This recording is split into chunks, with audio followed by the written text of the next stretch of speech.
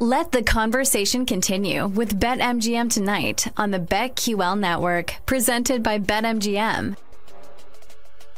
Ryan Horvat, Nick Ashew. The Chargers' social media team is a 10 out of 10 tonight, Ryan. They are just having an absolute blast with the Jim Harbaugh news, with him taking over, be the new head coach in Los Angeles. Just, if you don't follow him on X, Twitter X, or Instagram, or Threads, Ryan, if you want to get on Threads, you could certainly do that too.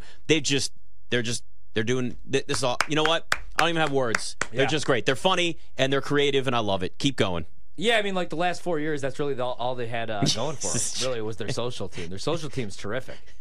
They are one of the best in the NFL, without question. If you missed it, the breaking news: Jim Harbaugh will be the new head coach of the L.A. Chargers. This means Justin Herbert will be maximized, my friend.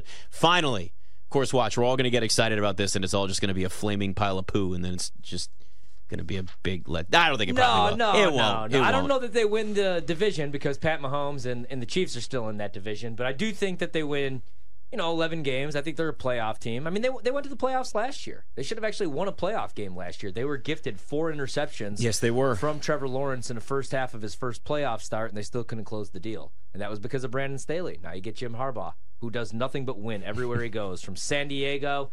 Or is it San Diego? San Diego. He won at Stanford with those geeks. Granted, he did have Andrew Luck. Guy was pretty good. Kind of good, And yeah. my boy Kobe Fleener. Shout out Joliet Catholic Academy. Shout out Indianapolis Colts. Sparky's a Colts fan. Well, Sparky Fifer jumps on with us now. Bucks fan, Host of the Green and Growing podcast, and, of course, Packers as well, Curd and Long podcast, the podcast you're very familiar with. Ryan, before we get to any of those, your reaction to Jim Harbaugh taking the Chargers job? Looking forward to Ohio State winning the national championship and Ryan Day going to the Broncos to replace Sean Payton, who gets fired after next season. That'll be fun. Ryan Day at the Broncos and Harbaugh with the Chargers. I think Harbaugh is just a great addition to the NFL, regardless of where he would have ended up. Atlanta, there, wherever. He's just good for football wherever he is. And again, like you said, Justin Herbert gets a real coach. A real offensive coach. And I don't think it's all going to be on him, because Harbaugh likes to run the football a little bit. That news earlier today with Vic Fangio getting let go as defensive coordinator with the Dolphins. He's not going there, because by all accounts, Minter is coming with him from Michigan to be the defensive coordinator. So it looks like Fangio will probably go to Philly, because Fangio was his defensive coordinator last time he was in the NFL, obviously. But he's going to put together a good staff. Then obviously when it comes to the draft, he knows most of these guys. He's seen them. So the draft will probably be pretty good for the Chargers. I tend to agree with Ryan that Chiefs probably still win the division. Chargers are in second in the playoffs every year, and then see what happens. All right, Spark, we're going to talk about Joe Barry, I know, but the reason he got fired was he sucks. I want to talk more about what's going on with the Bucks, because they have the second-best record in the league. They were 30-13. They have a small lead right now. Giannis already has 6 points. Why did the Milwaukee Bucks fire head coach Adrian Griffin? Same reason Joe Barry got fired, because their defense sucks. It's no different. I mean, 2 teams in the same state, same issues. Their defense is horrible. Their offense has not utilized Damian Lillard probably nearly enough. I think he's a little frustrated about how the offense has worked. The front office, who put him in the final 3 for Giannis to talk to when they were doing their coaching search after they got rid of Mike Budenholzer, put Adrian Griffin into the final 3. And then when Giannis decided he didn't like Nick Nurse and he wanted to play for a former NBA player instead, and then went with Adrian Griffin, immediately the red flag went up when they forced Terry Stotts, the former Trailblazers coach, into that situation to be his lead assistant without, really him getting any say in it whatsoever, Adrian Griffin. Another red flag goes up when Stotts walks out before the season starts and says, yeah, I'm good. I don't want to do this anymore, and leaves, because I think there was probably maybe a lack of respect there from Stotts to Griffin as far as, maybe how good he thought Griffin was going to be. I don't know. So he walks out. So they don't fill that hole forever. Then the in-season tournament comes, and this, again, is coming from The Athletic yesterday. But apparently, after they lose to the Pacers in the in-season tournament, they once again force somebody else on Adrian Griffin. This time it's Doc Rivers. That was the day that Adrian Griffin got fired. He didn't know it, but that was the day he got fired. Because from that point forward then, Doc got to watch all the game film he wants, give himself some time to figure out personnel, what he would want to do, so forth. Maybe line up an assistant he wants to bring with him. Maybe it's David Yeager. That would be fine with me. And then, move forward when everything was ready to go, once there was another bump in the road or whatever the case may be. And after the Pistons, and they won both games, but neither one was easy. Both were a struggle for different reasons. They move on. I'm shocked they did it.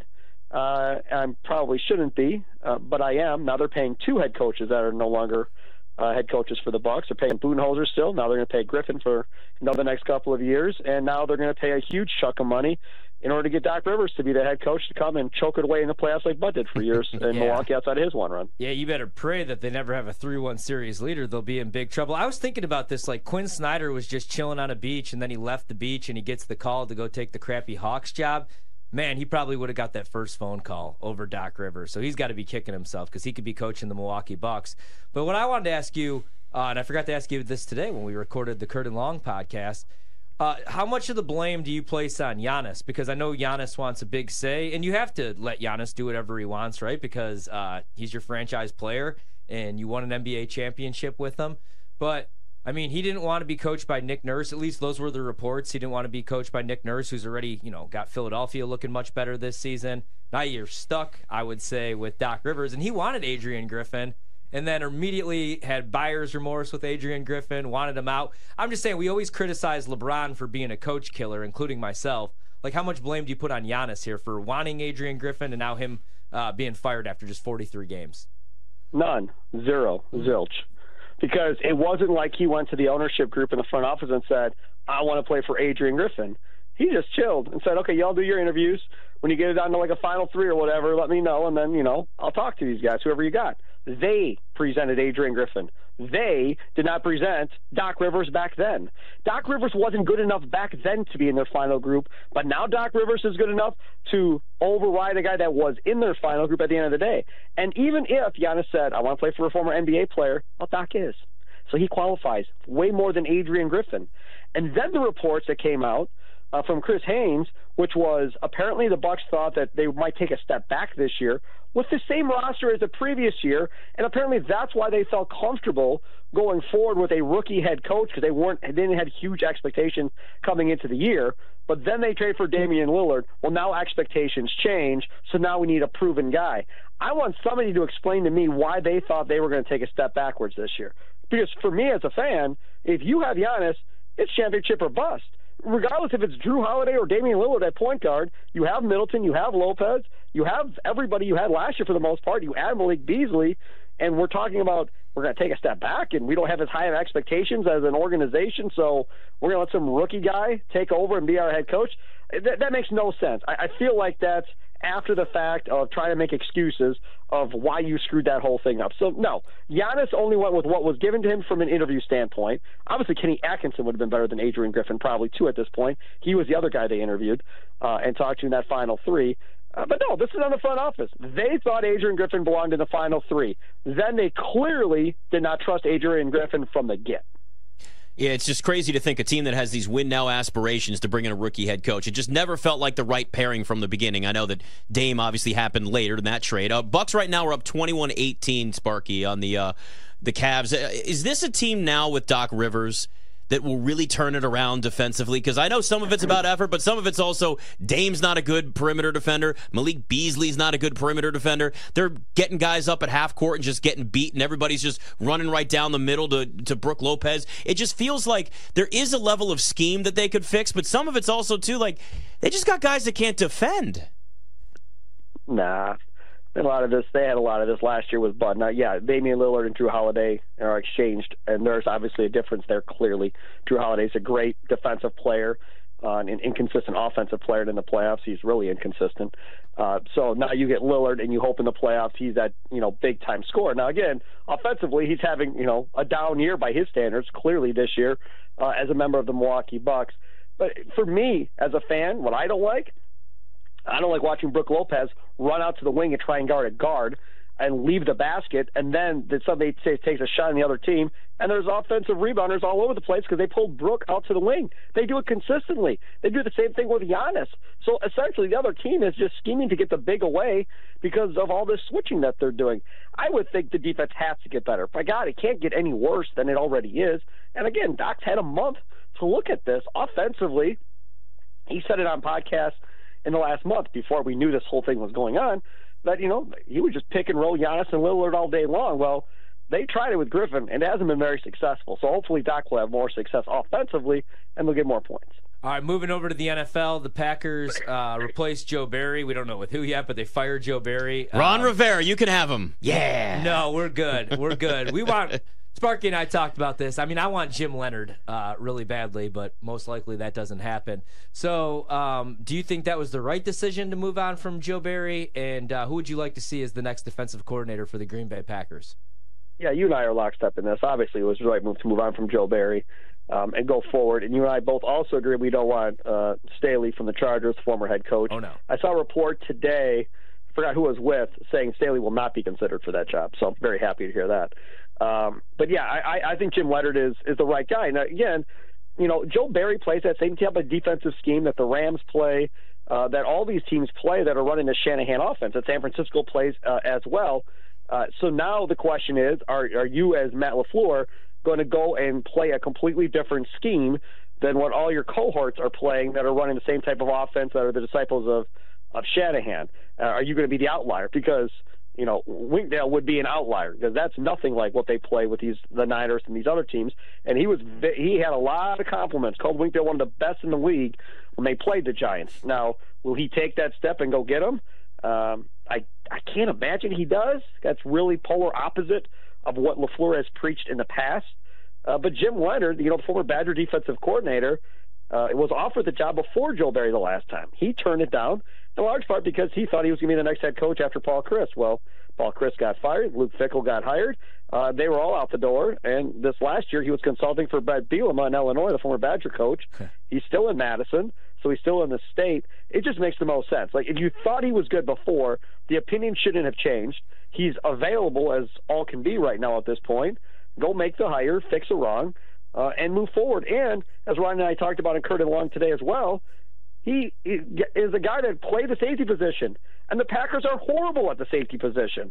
So let him come in and not only help fix the defense, but help you draft somebody that can come in and play the position the way it's supposed to be played. So now that the season's done, it's all wrapped, what are your overall impressions of Jordan Love, year one as the full-time starter? He's a stud. I mean, obviously, if you look at the stats, he's a top 10 quarterback. I mean, you might be able to get to a top 8 quarterback if you start putting all the numbers together. I don't think there's any debate on that. Now, the question is going to still be, in big situations, like what happened against San Francisco, does he make the dumb throw, a la Brett Favre, that type of deal. But he had, 4 game-winning drives, I think, this year in the fourth quarter.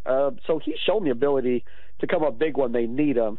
And he looks like a stud, and he's going to be somebody that's going to get, $45, $49 million a year on an extension coming up this offseason. His offense is all super young, all on rookie deals.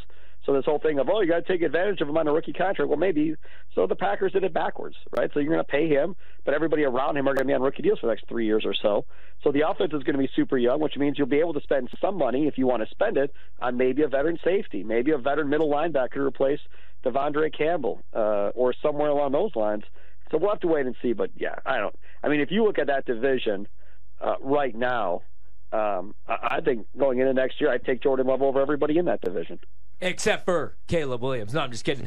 Really quick, 90 seconds. Bet you didn't think you were going to get asked this question. Rhys Hoskins to the Brewers, 2 years, $34 million. I was so pissed.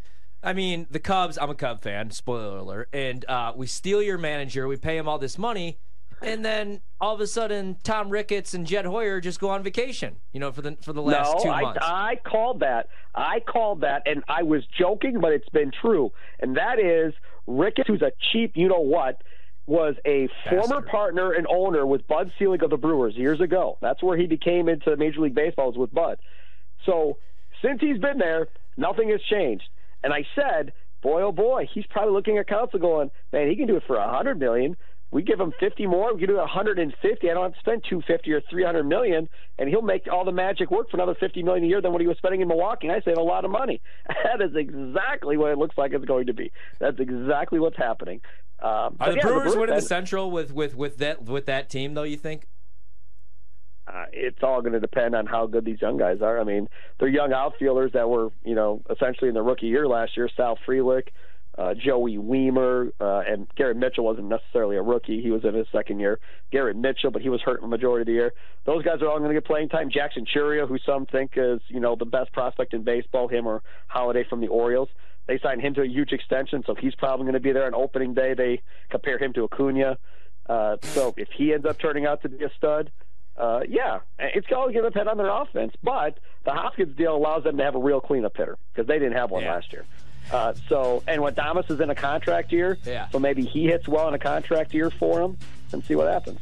Steve Sparky Fifer, Kurt and Long podcast, Green and Growing podcast. Always love talking to you. Thanks for coming on, man. Thanks, Spark. What about? I forgot you're a big baseball guy. You and I should do a Brewers podcast. No, that'd be good. No. He's avoiding baseball now. He hates baseball. No more baseball pods.